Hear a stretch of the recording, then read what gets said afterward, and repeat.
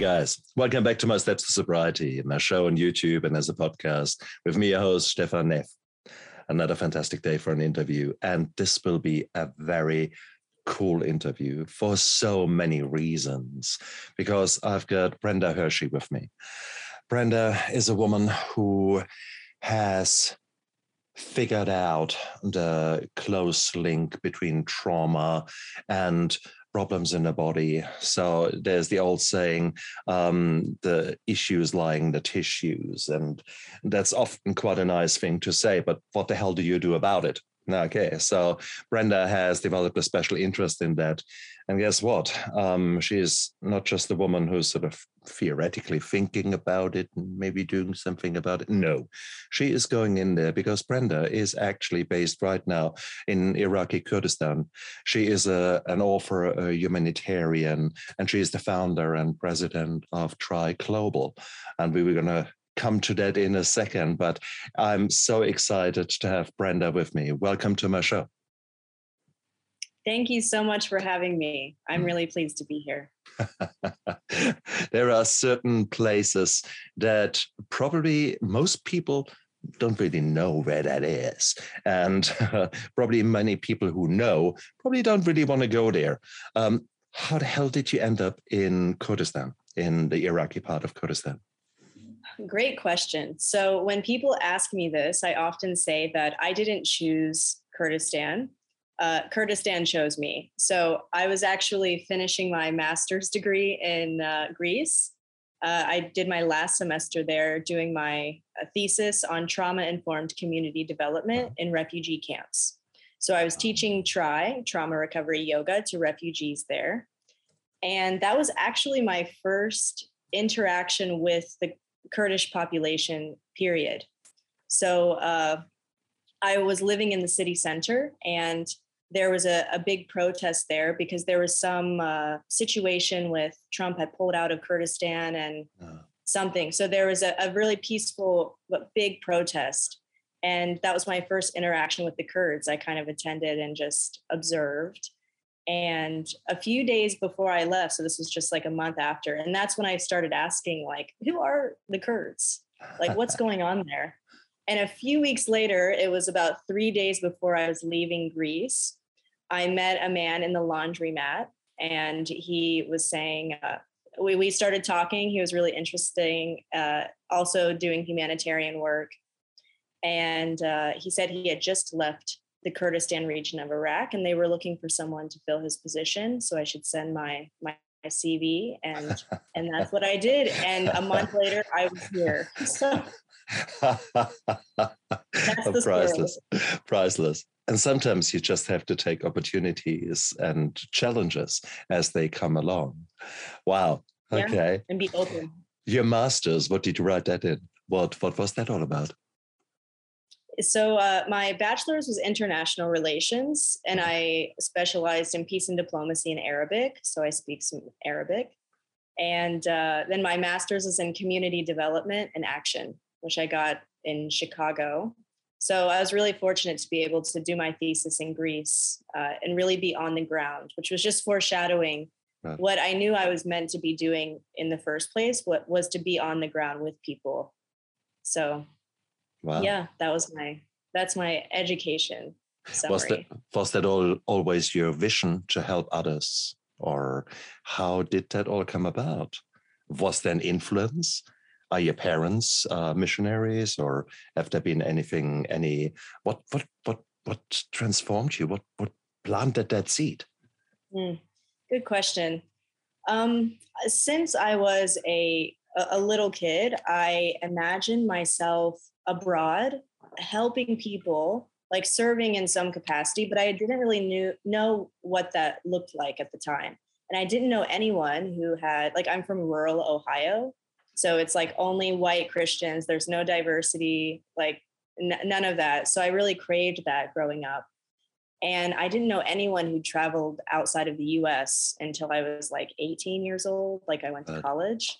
So I had this really strong vision, but I was continuing to piece together what that would look like for me throughout my early adulthood.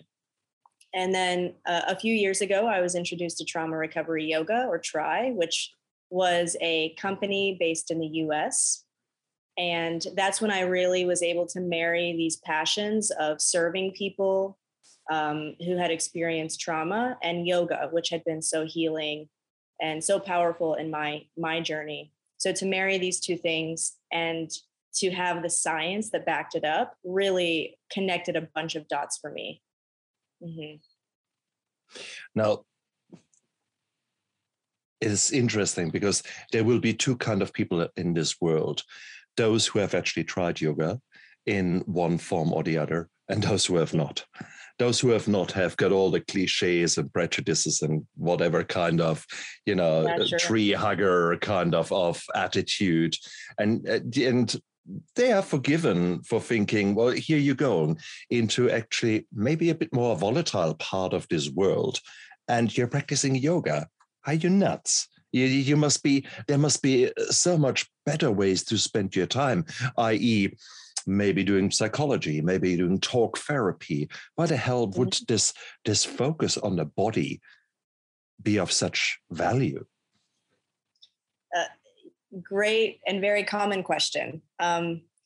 So one of our mottos in TRY is that we speak science, not Sanskrit. So we take out any of undeniably, and not that we want to diminish the roots of yoga and the spiritual roots of yoga and the history of it. None of that. We just don't share that in our classes. And there's no spirituality whatsoever. So, and not only that, but then we teach it in a very tutorial way. So as we do neck rolls and we breathe, I say, as we breathe fully and move in this way, we tone our vagus nerve, which helps to bring balance back into the nervous system, which helps to calm our body, which calms our mind. So like weaving this science talk in a way that can be received by our participants is something we really push and is really well received here.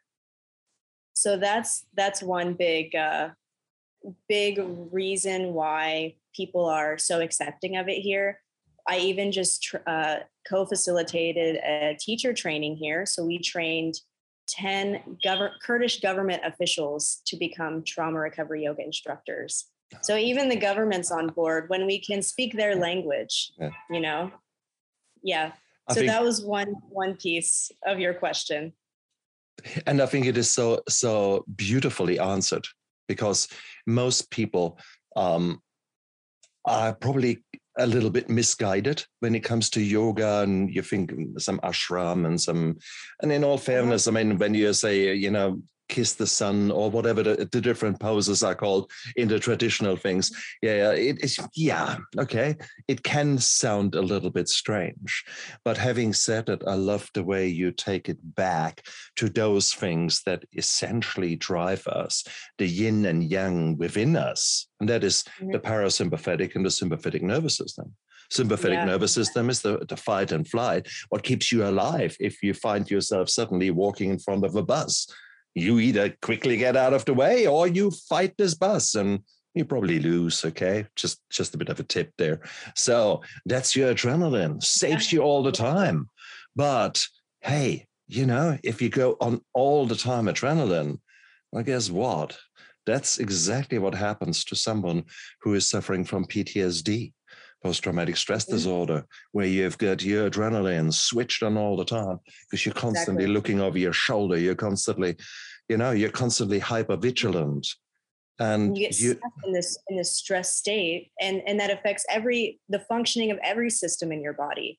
Exactly. And for people in recovery, for people who have experienced, who have been displaced and are living in extreme poverty and are faced with discrimination every day. So the people we're working with here, they're also very easily stuck and totally unaware that their nervous system is working in this way, or even to have language or an awareness around any of this that we're talking about. So that's what we try to weave in, and not only give them these simple but powerful practices that we're doing with them, which we can talk about more also, like what even exactly that we're doing.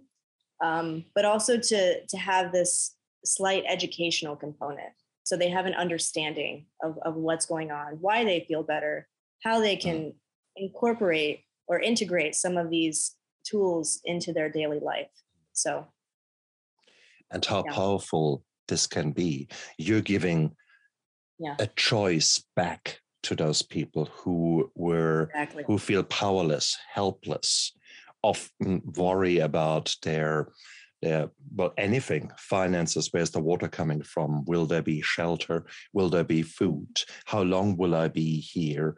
What's my uncertainty? Everything is uncertain, basically.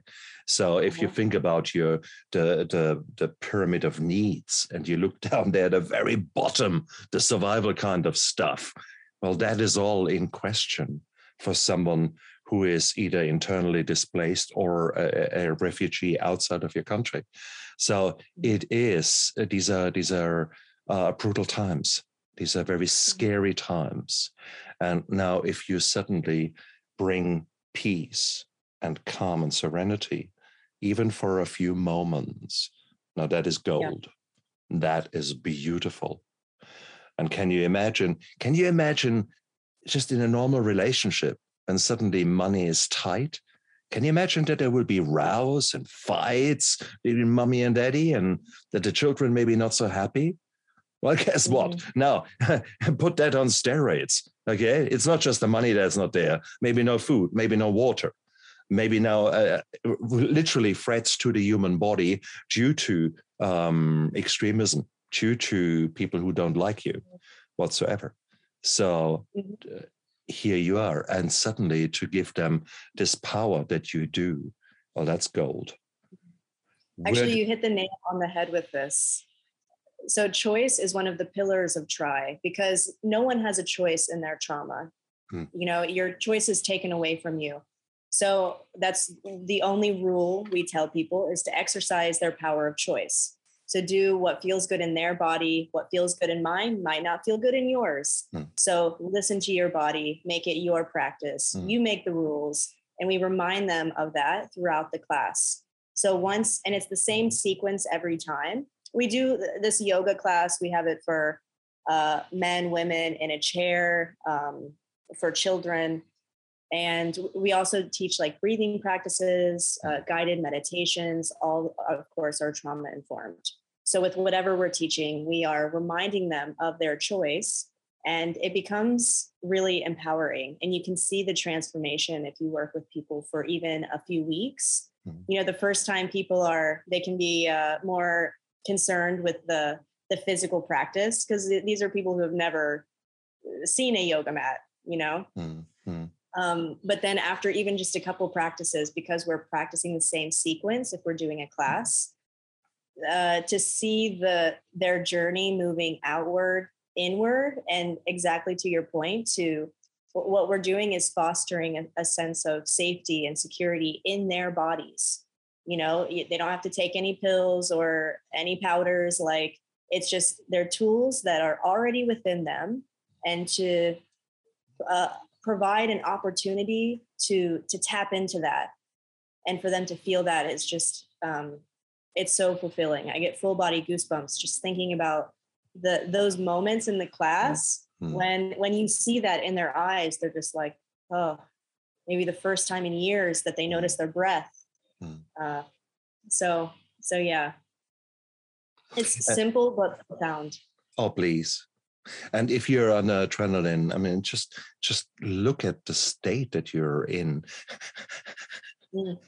Shallow breathing, constantly looking around. And when you use yoga, when you use actually mindfulness, when you use certain breathing techniques, that is exactly the opposite. Instead of breathing up here, fluttering like a little bird, you're actually taking the whole body, and I can't wait to do it in a moment with you. But I need to ask more questions. I mean, first of all, please teach us about the Kurds.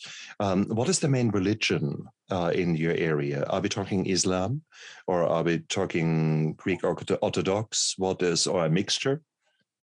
Yeah, this is very, all of the nuances of culture and religion and language. It's so interesting here and so multi-layered. But mainly we're working with Muslims. Okay. And then a large Yazidi population. So Yazidi is, you've heard of the Yazidis? Yeah, please explain. I know, but please explain to us.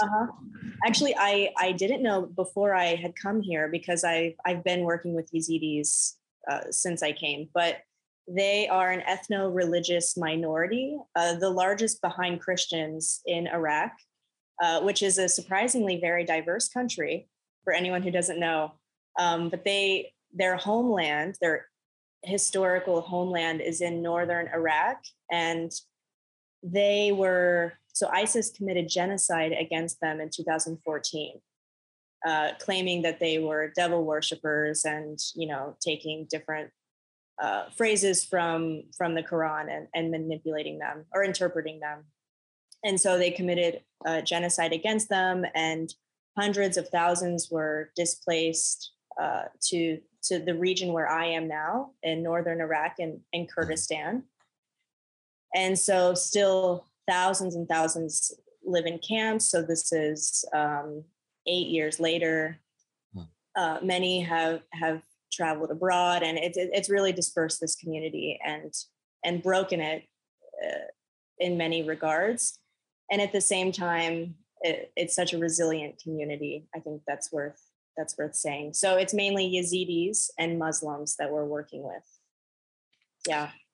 Does the Islam, how does the Islam deal with something that is potentially a Hindu practice? Are there conflicts? So here, so far, we have been welcomed with open arms. And I like I said, I really speak the science. I emphasize that part of it because it's a mind-body therapy, and we still get to touch on like how trauma lives in the body and why we have to use the body in order to give someone an opportunity to really process what's stuck in their body. But yeah, with the science, it's been very well received.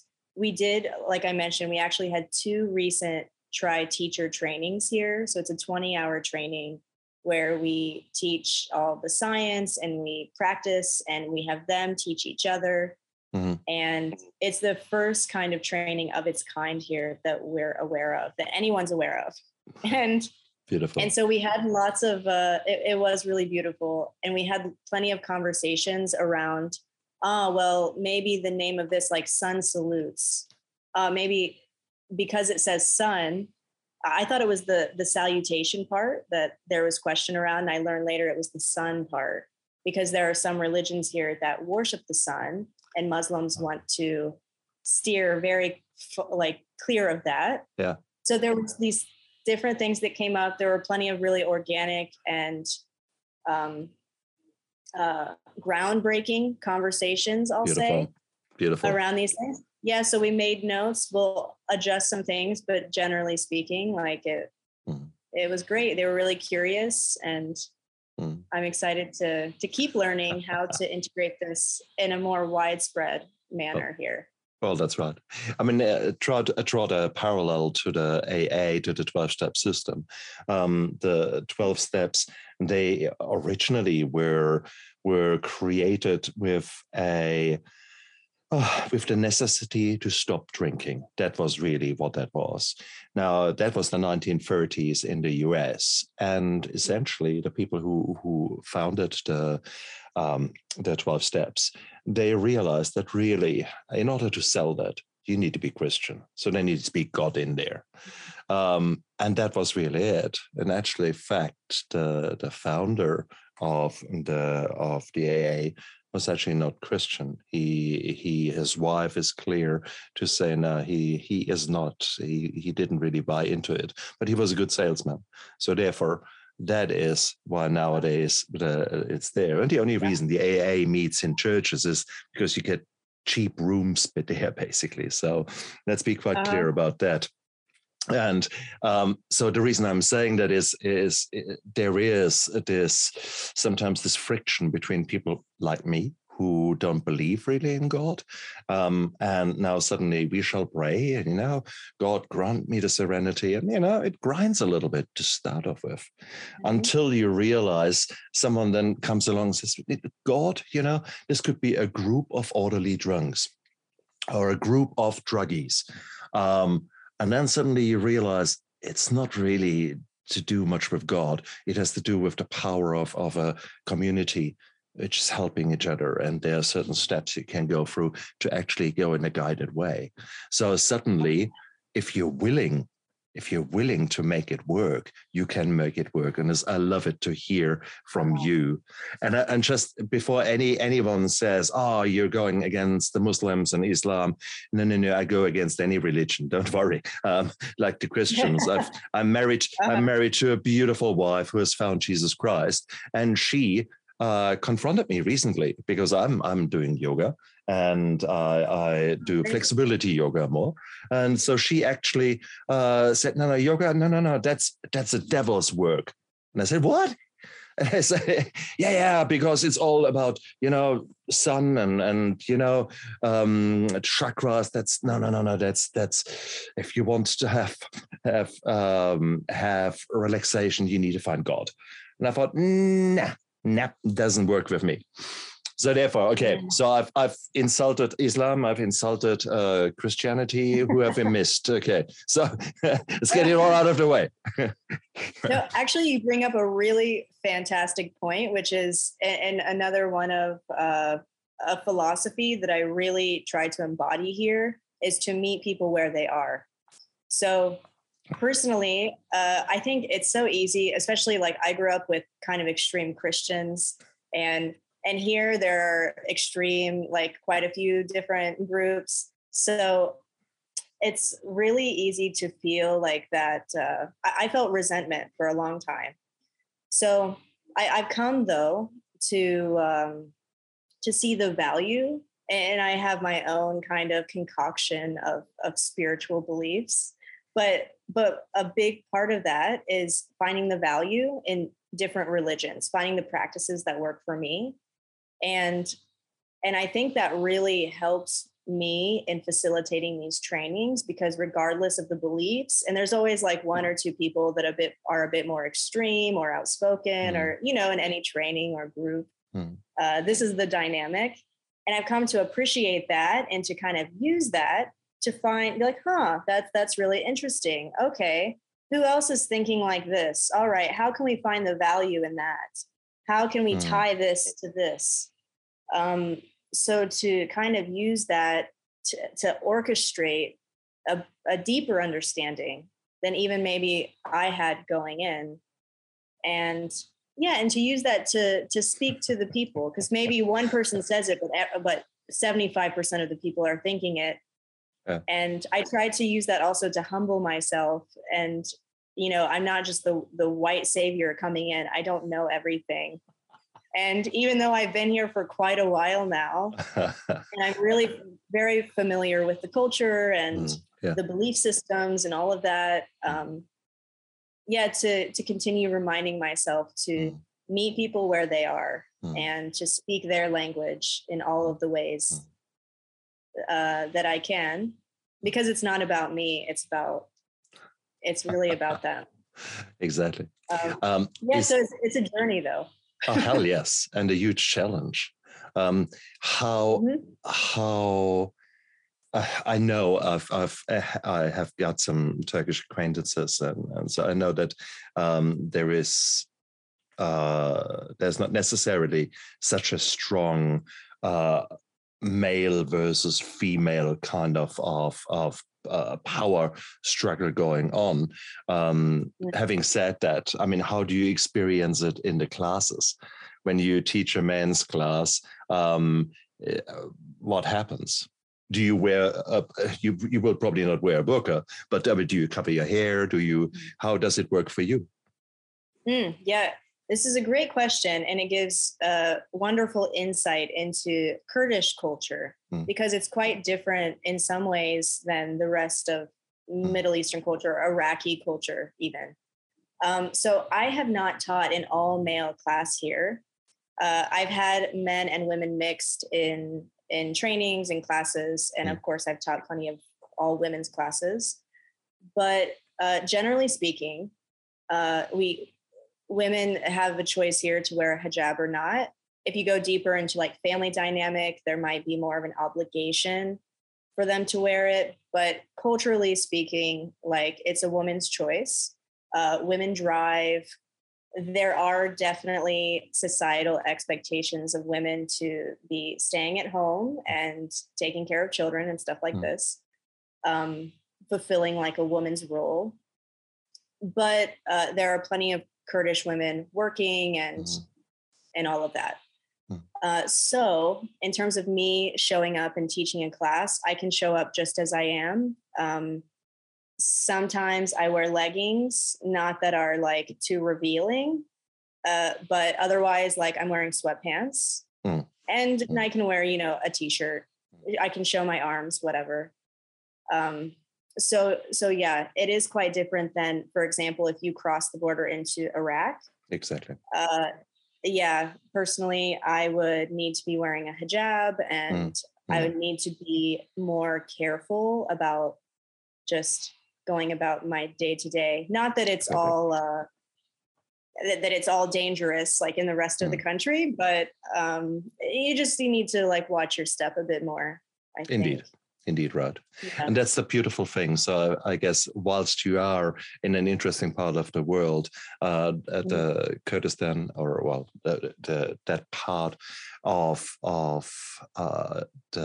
Iraq that you live in, we shouldn't call it Kurdistan. There is no country Kurdistan. There's the Kurdish people who are basically displaced and are living over an area, sort of five different countries. And ideally, that's where they consider their home to be. And just after the Second World War, things were just sort of sliced up. And there you go. So having said that, it is actually a beautiful, beautiful scenario, a beautiful setting that you describe. More importantly, it seems to be that people focus on what is important, i.e. not maybe necessarily cultural norms, but rather dealing with the trauma, dealing with the problems that people have experienced, and using a pragmatic approach to get better. And that's so nice to hear. I hate extremism with a passion. So to hear a pragmatic, hey, here's someone who wants to help. Why don't we give it a shot? Hey, I don't like the sun. Okay, that's fine. Let's work around it. I love it. Crisis resolution, conflict resolution in a most beautiful way. It really is. It has been so refreshing for me. And even working with the Kurdish government, they were really specific in a lot of ways, and it was a bit more challenging to coordinate with them than it would be like any other organization. And so I was really like rolling with the punches. I was like, okay, like what can we be flexible on? What can we not? And in the end, the general director and the branch of the government we worked with, they have a mental health. They have mental health institutes all around the country. They have a presence in every refugee camp. Yeah, and in the end, after all this coordination, right? That's where we need to be. That's where we get to be. And that's where I see our expansion moving. And in the end, after all of this coordination, the general director was like, I know it's different coordinating with us, but we really do want to have more of our staff trained and to have you doing more capacity building with us. So let us know how we can continue coordinating moving forward. And that was just a really beautiful, and, like maybe to some degree, he's, just saying what he needs to say to continue it. But I really felt that they do see the value in this, and they do want to continue, and they want to figure out what will work for us and what won't, and how we can meet in the middle to make this happen. Beautiful. So it is really refreshing. Yeah, because these are, I mean, authoritarian systems that have been in place for a really long time. It's all about the hierarchy, about power, and in many ways that trickles into society, and you see that on a regular basis. So to have someone in such a position to, you know, express it in this way, and to see the value like in the people, to hear it from them, I was like, he's like, how's it going? And I was like, it's going great, but ask the participants, ask your staff. Good. Yeah. It's really what a challenge, something, isn't it? But you're not just Middle East. Yeah, Middle East is easy. Now let's take on Ukraine. Okay, because you have got your eyes set far afield, because you want to make this world a better place, and that's why I'm so intrigued about you and your mission. Tell us a bit about that. Thank you. Yeah, so we are. Let me just first touch on the project. So we are planning a project in Ukraine. We'll be based in Lviv, which is about an hour from the Polish border.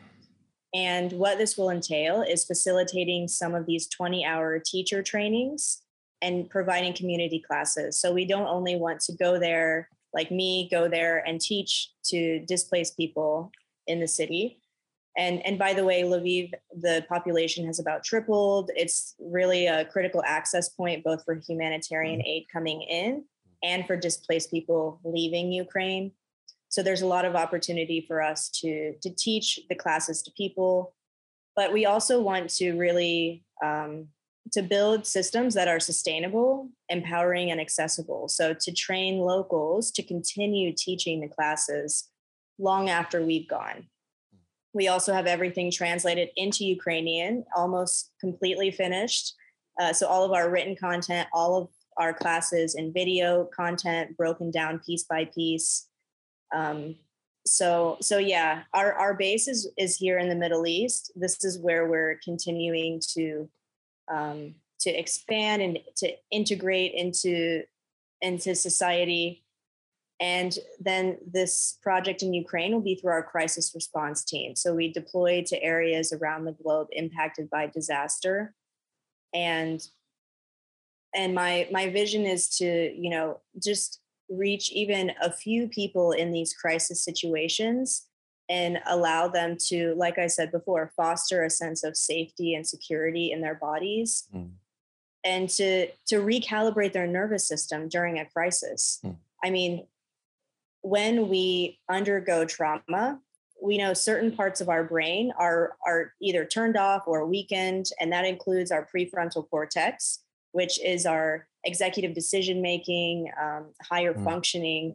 So if you're in a crisis situation, you're in survival mode, and you might not be able to make a healthy decision, or, you know, if you're faced with a fork in the road, like, you might not have the ability in the moments, because your amygdala is just still sounding the alarm system in your body. And so to help people find their breath, and to find a bit of inner peace really is the vision. And that's one person at a time, one breath at a time. So. But it's also one gesture at a time. Whenever you are lost, the smallest gesture can mean so much. And for you to give that gesture of help, that the kind of, I teach you how to fish, not just here, have a fish. Exactly. It's the same principle. And that is beautiful. So that is, I ended up in rehab. I was drinking far too much to numb my PTSD, numb my depression, etc. And one Sunday, the nurse came to me and said, "You've got a visitor." And I thought, what?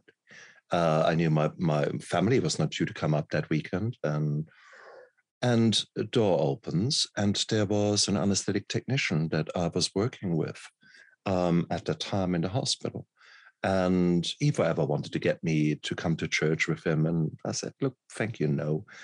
But he made the 3-hour trip, came up to me to sit with me 20 minutes and just talk to me, and then left. I will never forget that gesture of him going out of the way to just be there for me. That is beautiful. And you're doing exactly that. And you're helping other people to see that beautiful thing, experience that, and maybe do the same for others. So there is the snowball effect there. There's this kind of snowball who hopefully turns into an avalanche. And that is exactly what we want to achieve in such a scenario. We can make this work. That's Ladies beautiful. First. No. I was just going to say that's really beautiful. And I'm glad you mentioned that, because that's kind of my experience with this on a deeper level, like one level deeper, because I was teaching the first chair classes I ever taught was in Chicago in the basement of a church at an event to moms who had lost a child to gun violence on the South Side. Wow. Yeah. And it was maybe a 3-4 hour event, and I had my own room. And the idea was that the moms would come into the room throughout the event, and I would teach like one class at a time, just back-to-back classes. So I had set up the room with about 20 chairs. The first time I'm teaching, at any one point, I only taught 1 or 2. So, you can imagine I have this big room full of like empty chairs, and so even the vision of it as I picture it now is so symbolic, and there's only ever 1 or 2 people sitting in front of me. And this experience, and I think I taught like 8 classes that night. And this experience really solidified for me that if I ever have one person come to a class, that is exactly who is supposed to receive this today. That is a success. And I have not had a shred of doubt in my mind every single class that I've taught since then, maybe 5 years ago, that if one person comes, perfect. I teach as if I'm teaching to 100 people, And so on a deeper level, whenever I personally am teaching a class online or here, I really try to be intentional about showing up and seeing each person as they are.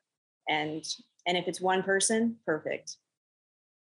Because this might be life-changing for them. Who knows? So just show up my best every single time. So if we all were to just do that, just show up intentionally, would that not change our lives? And guess what? 80% of success is showing up. I had the best talks, the best interviews ever at times when I thought, I so don't want to talk to someone. I'll just go away. Give me an excuse not to talk to you. And suddenly you think, wow, what is happening? What is going on?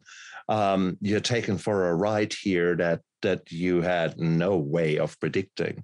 And it's beautiful. So just actually showing up with intention and being there.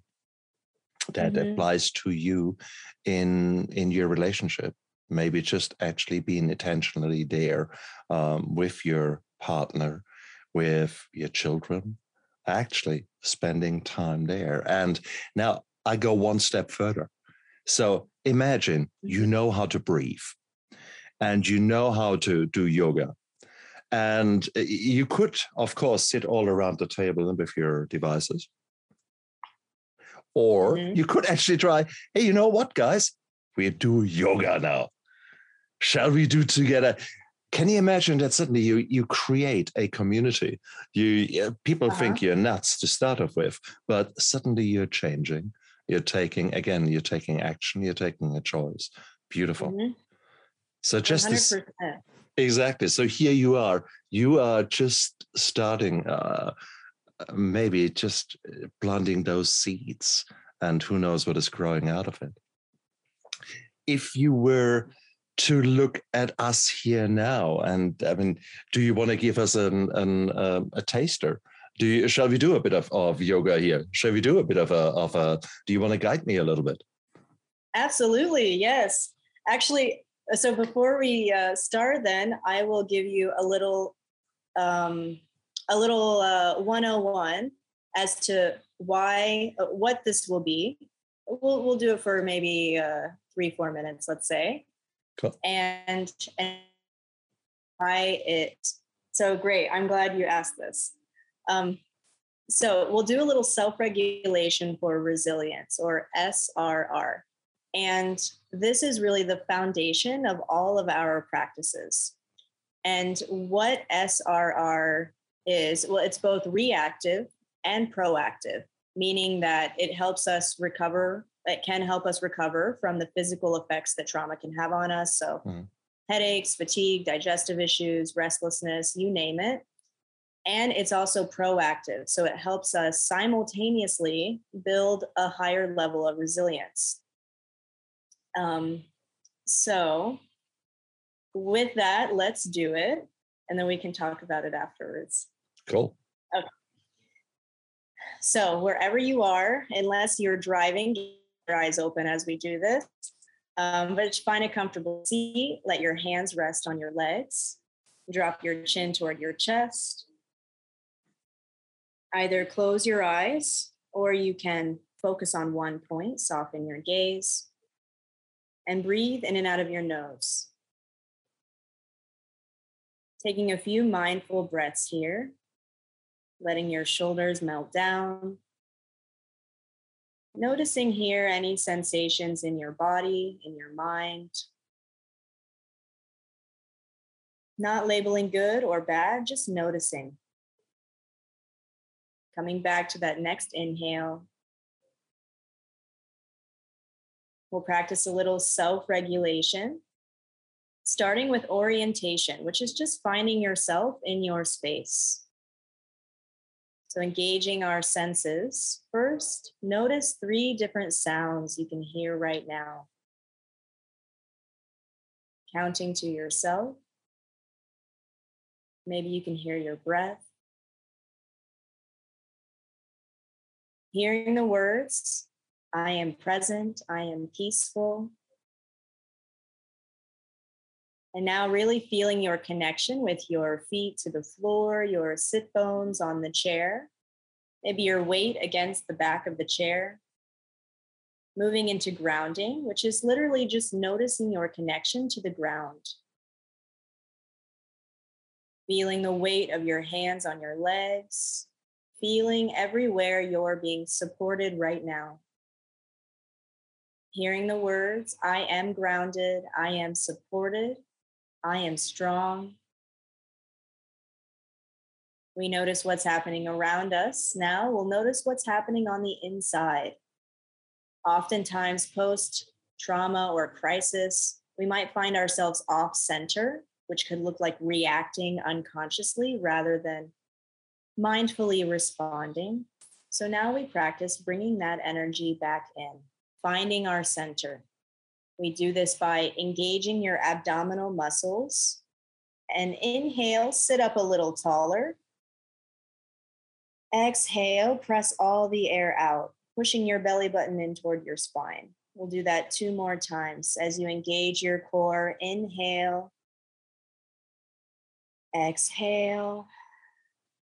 1 more time with your breath. Maybe feeling a little heat start to build here. This is your power center.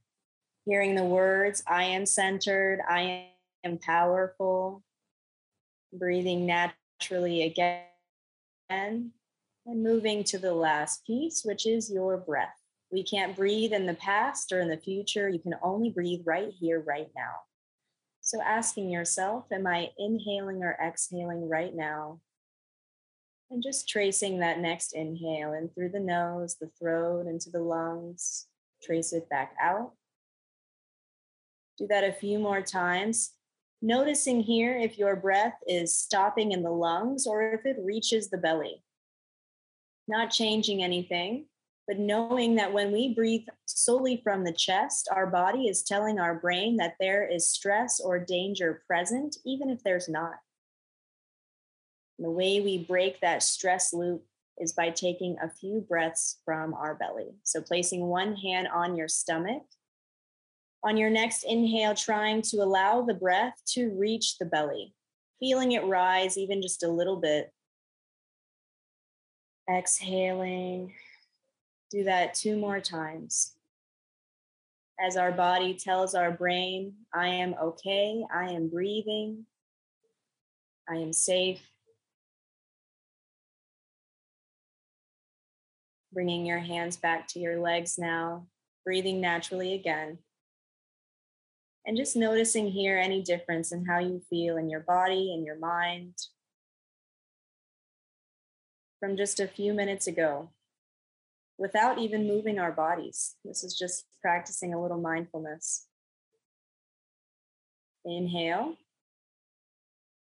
Exhale. Again, shoulders melting down. And whenever you're ready, slowly blinking your eyes open and coming back to the space.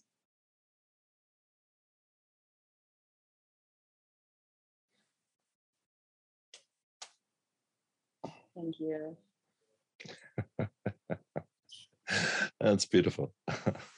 I like that style of meditation. There was not a single deity harmed in the making of the last 5 minutes. This was just very nice, calm, parasympathetic stimulation where a calmness comes over you. And it's like when you go to a gym the first time around, you have no idea what you're doing, and you look at these weights, and even the smallest one you can barely lift. And guess what? After a month in the gym, you suddenly feel more comfortable with it and becomes more natural, and you actually figure out, hey, this is actually quite cool, and you get better in it. And it is really, really beautiful because suddenly you can actually use that to your advantage, even at moments when you're maybe a little bit more scared. So if you practice it just in the calmness, and now if you become a bit better in it, and then you actually can use it when really your mind is going nuts and you think, oh my God, it is beautiful. Yeah. It's absolutely beautiful. Thank you. And actually, that was my trauma story, was one of resilience. So I had been working with Tri and teaching the classes for about 6 months, and I was studying trauma. It was connecting so many dots for me, and I was teaching for about 6 months, and then a series of big traumas happened. So I was flying to Guatemala. We were about to land. I was going there to teach Tri to women and children in Guatemala City, and we were about 10 minutes from landing. I got a message on my phone that my dad had unexpectedly passed away. And he raised me as a single father for a huge chunk of my life. And it was totally unexpected. He'd had a heart attack. And I couldn't get out of the seat with, seatbelt lights on. And I felt my body start to take over. It's involuntary. And anyone who's experienced any kind of trauma, I think, can empathize with that. So to have an awareness around what's happening in your body and to find your breath. So right away, I noticed I'm holding my breath. So okay. And I started, you heard me use the I am affirmations. We use them throughout all of our classes. And the only ones I was reciting to myself were, I am okay, I am breathing, I'm okay. And I was reorienting myself. I'm counting the windows on the plane. I feel the seatbelt on my stomach. I'm like, okay. And I basically walk myself through this practice we just did, like different pieces of it. And only because I had built up this level of resilience, unknowingly, was I able to, in a crisis situation, use them and therefore process. Like I felt this rush of energy move through my body. And I also had the blessing of other people's stories So I knew a woman who I'd been working with through Try who was sitting down, and this big trauma happened for her. And she wasn't able to stand up straight because all of the hormones, let's say, if we're speaking science, it's like stress hormones flooding your body. It stayed in her hips. So she did, I think it was like 2 years before she could really fully stand straight. So I'm thinking as I'm sitting in this chair, like buckled in, like, okay, breathe, like nothing's staying in the hips. No, it's going to process through and essentially just be really, really present in my experience. And 6 weeks later, I got a call at Starbucks that my sister passed away. And the theme was that, because totally different experiences, in so many ways. But again, I was sitting in Starbucks and I found my breath. I felt my feet on the floor. Like these things that seem so simple, that we weave in throughout the class. So I mentioned it's the foundation of Try. So in the kids' classes, we do the same thing, but it's more energized, it's more fun. But we are giving them an opportunity to actively regulate themselves. And imagine my vision is that we have a world of resilient people, not where everyone's living a life of recovery, but, to start to make this shift of we have the tools when the thing happens, And so that's so powerful. That's beautiful. And that's a great vision. That is not a dream. That is a vision. And you have turned it into a mission because you're taking action. You're actually going out there and thinking, well, how can I make that happen? And that is beautiful. That is, I take my hat off here. Brenda, you're an amazing woman. And I wish you so much that more people will come on board. Also more people to donate their time as well as their money. Because, I mean, you're basically, you're an NGO, do I assume as such, and are you a charity? Yeah, we're a charitable nonprofit. Yes. Which basically means you need money from other people. So we come to that in a moment, guys. So get ready, put out your credit cards, and we'll accept all major credit cards. No kidding. Don't go anywhere just yet. That's right. No, that's all cool. I think that the reality is what you have just done with the two of us, and hopefully other people have joined when they were listening to that. Hopefully the viewers and the listeners had the same experience. And having said that, it's a bit unfair because I've done it quite a few times before. So therefore, I very quickly got into my rhythm, etc. As I said, initially, the first time around, you feel like an idiot. You think, what do you mean breathing? I know how to breathe. What she's talking about? Yeah, it is. Yeah, right. Exactly. So you don't know what you don't know. But then that is something that you can practice. And one nice vision that has helped me was to imagine the air as being like water and my body like a big amphora, sort of an old-fashioned Roman vessel kind of thing, and where you actually pour the air in, and it needs to go first down to the bottom. So actually let the air go all the way down, and then you breathe it back out. So it is whatever works for you, whatever little exactly. trick works, do it, and you will start a journey that probably will lead you to very interesting developments. Having said that, we two are talking about yoga and those things we have acknowledged. We both are there. The problem is that many people, they don't even know that they have undergone trauma. Their mind has somehow built constructs that say, yeah, that's, it just happened to me. So what? And I'm getting on with it, not even realizing that their chronic back pain, their chronic leg pain, their chronic whatever it is actually to do with trauma. It is actually to do with the emotional pressure that they're either still under or have been in the past. What would you say to these people? How do you catch those people who don't even know that their physical pains are, to a large degree, or to a significant degree at least, contributed by their emotional trauma? Well, first of all, I think it's so common, and I'm so glad you brought this point up, because I always like to emphasize that our bodies are wired for survival to start. So our bodies are amazing. But if we are unknowingly stuck in this, or our mind has filed away a traumatic memory, you don't know how many people I've worked with and I've heard about who didn't remember that they were sexually abused as a child, because it's so traumatic that your brain is incredible. In order to protect you, it files that memory away somewhere where you can't access it until you explore different healing modalities. And mind-body methods are one of them.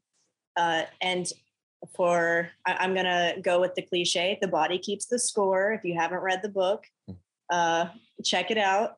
But the body remembers. You know, trauma is a physiological experience. And so it works from the bottom up. It first affects the body. Like in my experience, I felt this rush of stress hormones, like move up, and then it will reach the brain of logic and reasoning, and it will kind of shut that down so that you can prepare to fight it, to confront the danger, or to run away, or to freeze. But that's another story. So trauma is a physiological experience, and therefore we absolutely have to use the body when we want to recover from our trauma, when we want to start really processing what residue that has left in your body. And so I always emphasize here as well, because kind of everywhere, but especially in the Middle East, meant like psychological support, and it's highly underdeveloped. They're just now, like, there are some international organizations that are, that are pushing for this, and it's becoming more of an accepted kind of treatment. But it's still, I think in 2014, they developed the first psychology department in this country in a university. Yeah. Okay. So even people who are graduated psychologists, like, we still need, it's just new. So there's a lot that comes with that. And I just always emphasize that this is not a replacement for talk therapy. The talk therapy is absolutely essential.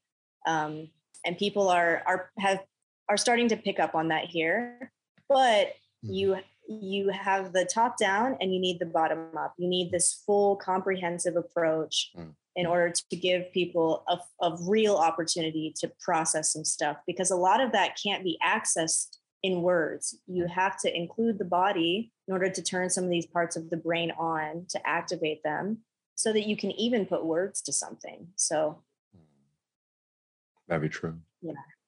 And the other thing I would like to emphasize to people out there, when we talk PTSD, when we talk trauma, you don't necessarily have to see your best friend blown up into pieces in front of your eyes and fearing for your own life.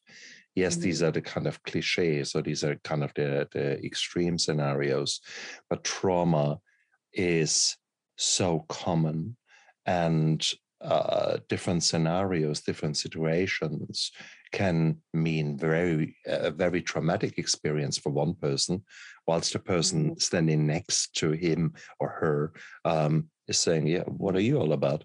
okay, yeah, happened, kind of thing. We see that with major road traffic accidents, motor vehicle accidents. If you're pretty smashed up, well, your chance of PTSD is 30% or thereabouts. We certainly know that with sexual assault and with rape, it's such a huge number of women. When you look at it, who have suffered that fate, it's still mind-boggling, and so on, and so on, and so on. So we are talking about something and thinking, yeah, that's somewhere over there. This person, me never. The reality I is, haven't been in war. It can't be. exactly. I can't be suffering the same thing, or exactly. My educated guess is no, guys, no. Don't fool yourself. Why do I say that? Well, my PTSD, it was staring me in the face for decades before I actually really 3 years ago, it suddenly clicked that many of my symptoms and many of my problems were PTSD. And I felt a bit like an idiot, actually. It took me such a long time, but it just shows that it is what it is. Trauma is there and it sits in your body. And here you are. We've today talked about it, and we talked in depth about it, and we played with it. We showed you some exercises. So was it really so painful? Educated guess, no. And maybe you actually felt good doing it. So why not maybe go out there and try to find maybe a local group that practices this kind of form of yoga. Having said it, you have got a specific trauma focus, and that makes you quite special. So if people actually want to link up with you and want to learn more about Try, where do they need to go? What have you got? Yeah, so you can go to Try, TRY, global.org, and you can reach out to us there. I love to collaborate and bring this practice to as many corners of the world as we possibly can, because like you said, it is quite unique. There is trauma-informed yoga, but we use a special combination of the breath, the movement. We weave in the self-regulation throughout the whole class. And it's quite trauma-informed as well. So there are a lot of different aspects to that. We also weave in visualization. Like you said, one of the breathing practices we do is we imagine filling up like a 3-part breath with water from the bottom. So you got it. And affirmations, and it's all based in science and psychology. So you can go to the website, reach out. We also have our crisis response team. So if you happen to be in an area of the world where we could come meet you and train people there, we would be honored to do that as well. Yeah, or just reach out and we can find a place, find your unique skills, a way to channel them into this mission. Guys, look down there into the description of the video and of the podcast, because we've got all the details there. More importantly, we have got a call to action here, because at the moment you're thinking about the Ukraine, about helping a very realistic, huge number of internally displaced people, and potentially now leaving the country. You want to help. And in order to do so, you need money. So you have got a GoFundMe page, haven't you? Yes. Yeah. Tell us. So the link is below, but we need your help to go to Ukraine, to really meet people where they are, and to give them these tools to, again, foster a sense of safety and security in their bodies as they continue to navigate this unpredictable and tragic situation. And what that really means is we're helping them recalibrate their nervous system and to bring certain parts of their brain back online, or to, give them an opportunity to reclaim their choice and their power to some degree in a crisis situation. So in order to do this, we need your help, and we greatly appreciate anything you're able to Beautiful. contribute. Yes. So check down there. And now is the time that you actually can, whilst you're checking down there, press the subscribe button on my show, because I've got some amazing guests. I mean, here, look at Brenda, for crying out loud. This woman is changing the world, literally one yoga session at a time. I love it. I love it. Secondly, you might as well like today's video or podcast here. And then you might as well go down there and maybe think, you can help make this world a better place. And why not? Why not? Go out there. And Brenda, you're an amazing woman. Thank you so much for coming onto my show. You truly honored me, and you make a concept actually very palatable. I struggle with overly religious kind of things. For you to talk science and bring it down to very clear, logical kind of terms, that speaks to me, and there will be many people out there who love that. So thank you very much for making a maybe confusing concept very easily accessible. Cool. Thank you. This was so enjoyable. Thank you for your time. Absolutely. And you guys out there, go out there, look after yourself, but live with passion. Bye.